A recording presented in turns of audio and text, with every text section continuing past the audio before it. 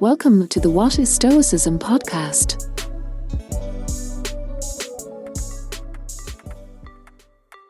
We all submit to distraction once in a while, or perhaps more frequently.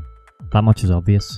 It's rarely the lovely distraction of a gaze out the window at a vivid sunset, but more likely an altogether less engaged gawp at the glass of a glowing screen.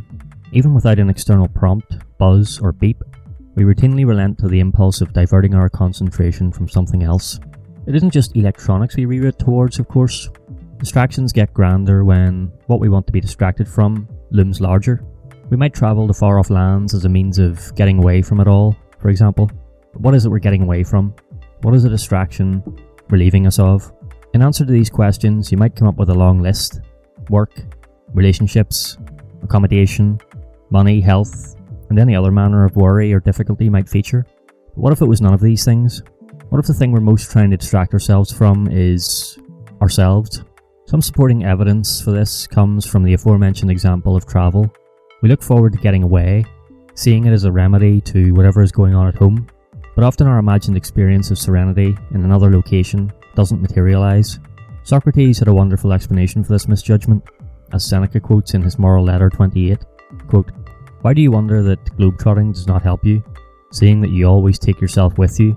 The reason which set you wandering is ever at your heels." End quote. So, like it or not, we can't get away from ourselves. Wherever we go, there we are. The band Crowded House put it another way in their famous song, quote, "Everywhere you go, you always take the weather with you," end quote. Which is to say, we always carry our own mental weather on our journeys. Seneca expands on Socrates' well-worded warning, quote, "Are you surprised, as if it were a novelty, that after such long travel and so many changes of scene, you have not been able to shake off the gloom and heaviness of your mind? You need a change of soul rather than a change of climate. Though you may cross vast spaces of sea, and though, as our Virgil remarks, lands and cities are left astern, your faults will follow you, whithersoever you travel." End quote. This isn't to discount the value of travel, of course.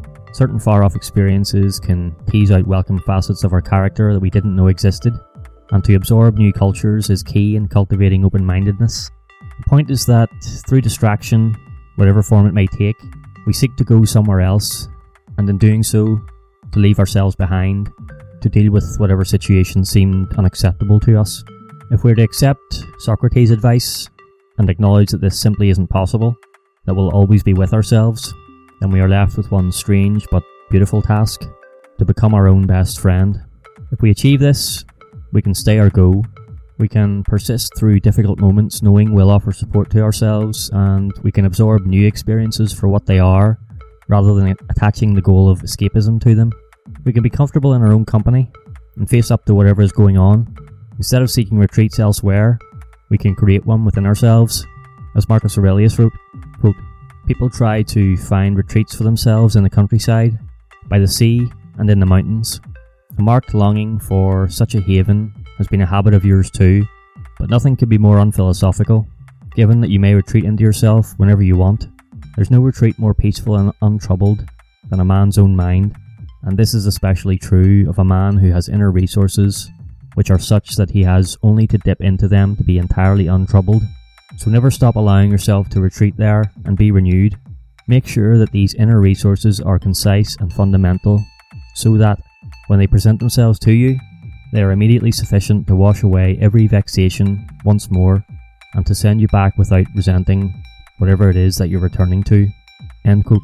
Now that sounds very appealing, but how do we do it? How do we extinguish the urge to get away from ourselves, or even find ourselves, and instead create ourselves and befriend ourselves? Although there can be no golden set of prescriptive steps for this, I believe it starts with noticing our distractions, using them as a signal that we are not in harmony with ourselves. We can gently return to reality and start a process of helping ourselves in the way that any best friend would. And rather than try to solve everything immediately, a savvy best friend will guide us into asking ourselves better questions that we may arrive at a solution that is specific to us. Even this considered act of asking ourselves questions is a great first step, one Socrates would surely have approved of, as it allows us to get to know ourselves better. How can you ever be best friends with someone without knowing them better? Here are 4 friendly questions to consider when life leaves you longing for distraction. 1. Who am I? Or in other words, how do I want my best friend to think of me? This fundamental question prompts due consideration for what we value, giving us guidance on what to prioritise and what to pursue. Through a steady base of principles, we create ourselves rather than find ourselves. If we don't establish our centre of gravity within ourselves to begin with, it will leave us constantly off balance and regularly seeking distraction from what we think we can't handle. The actions that follow on from your principles show the type of person you are, the type of person your best friend would be proud to know. 2. What am I struggling with? Or in other words, how would my best friend describe the problem I am facing? If we catch ourselves in the midst of distraction, it will be useful to understand exactly what it is we can't face in our own company. With this question, we think of how a friend might helpfully describe our situation in a less emotional manner than us. In the plainest language possible, answer the question by defining the problem. 3. What am I capable of? Or in other words, what encouragement would my best friend give me? Your best friend will tell you that you're capable of facing this. You're capable of staying in the moment, accepting what fate has thrown your way, and not yielding to adversity. This is not empty encouragement. It is based on evidence gained from knowing you. Bring to mind past difficulty you've gone through, because if you're here now, you prevailed. 4. What small action do I control? Or in other words, what simple advice would my best friend offer? Your best friend will offer practical, manageable advice. They will tell you to focus on one thing at a time and to disregard the elements that are not within your control. Work out what your first step is and take it. It's important to note that this isn't a call to face everything in life alone. As Marcus Aurelius alluded to in Book 7 of his Meditations, there is no shame in being helped by others, but that help will be all the more effective if we aren't battling with or running away from ourselves to begin with. So, when life gets hard and distractions become tempting, when it seems like getting away is the answer, start asking questions, and, as any best friend would do, stick by your own side. From Seneca's Moral Letter 6, quote, "Meanwhile, I owe you my little daily contribution. You shall be told what pleased me today in the writings of Hecato. It is these words, 'What progress, you ask, have I made? I have begun to be a friend to myself. That was indeed a great benefit. Such a person can never be alone.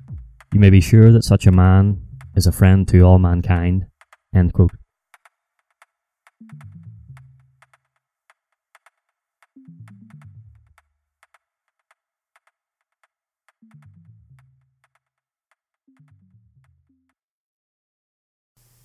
Thanks for joining me for this episode of the What is Stoicism podcast. If you'd like to support the show, please consider taking a second to leave a rating and a review. It's a good way to let me know you're getting value from the content, and it helps more people discover the show. I appreciate your support. Thanks so much. Also, if you enjoyed this episode, I recommend checking out the Stoic Handbook podcast by John Brooks. It's one I've been a fan of myself for a while. It has great reviews. John publishes regular episodes that are always filled with practical wisdom, and it's available on all the usual podcast platforms. You can also find it on the web at stoichandbook.buzzsprout.com. Thanks again for listening.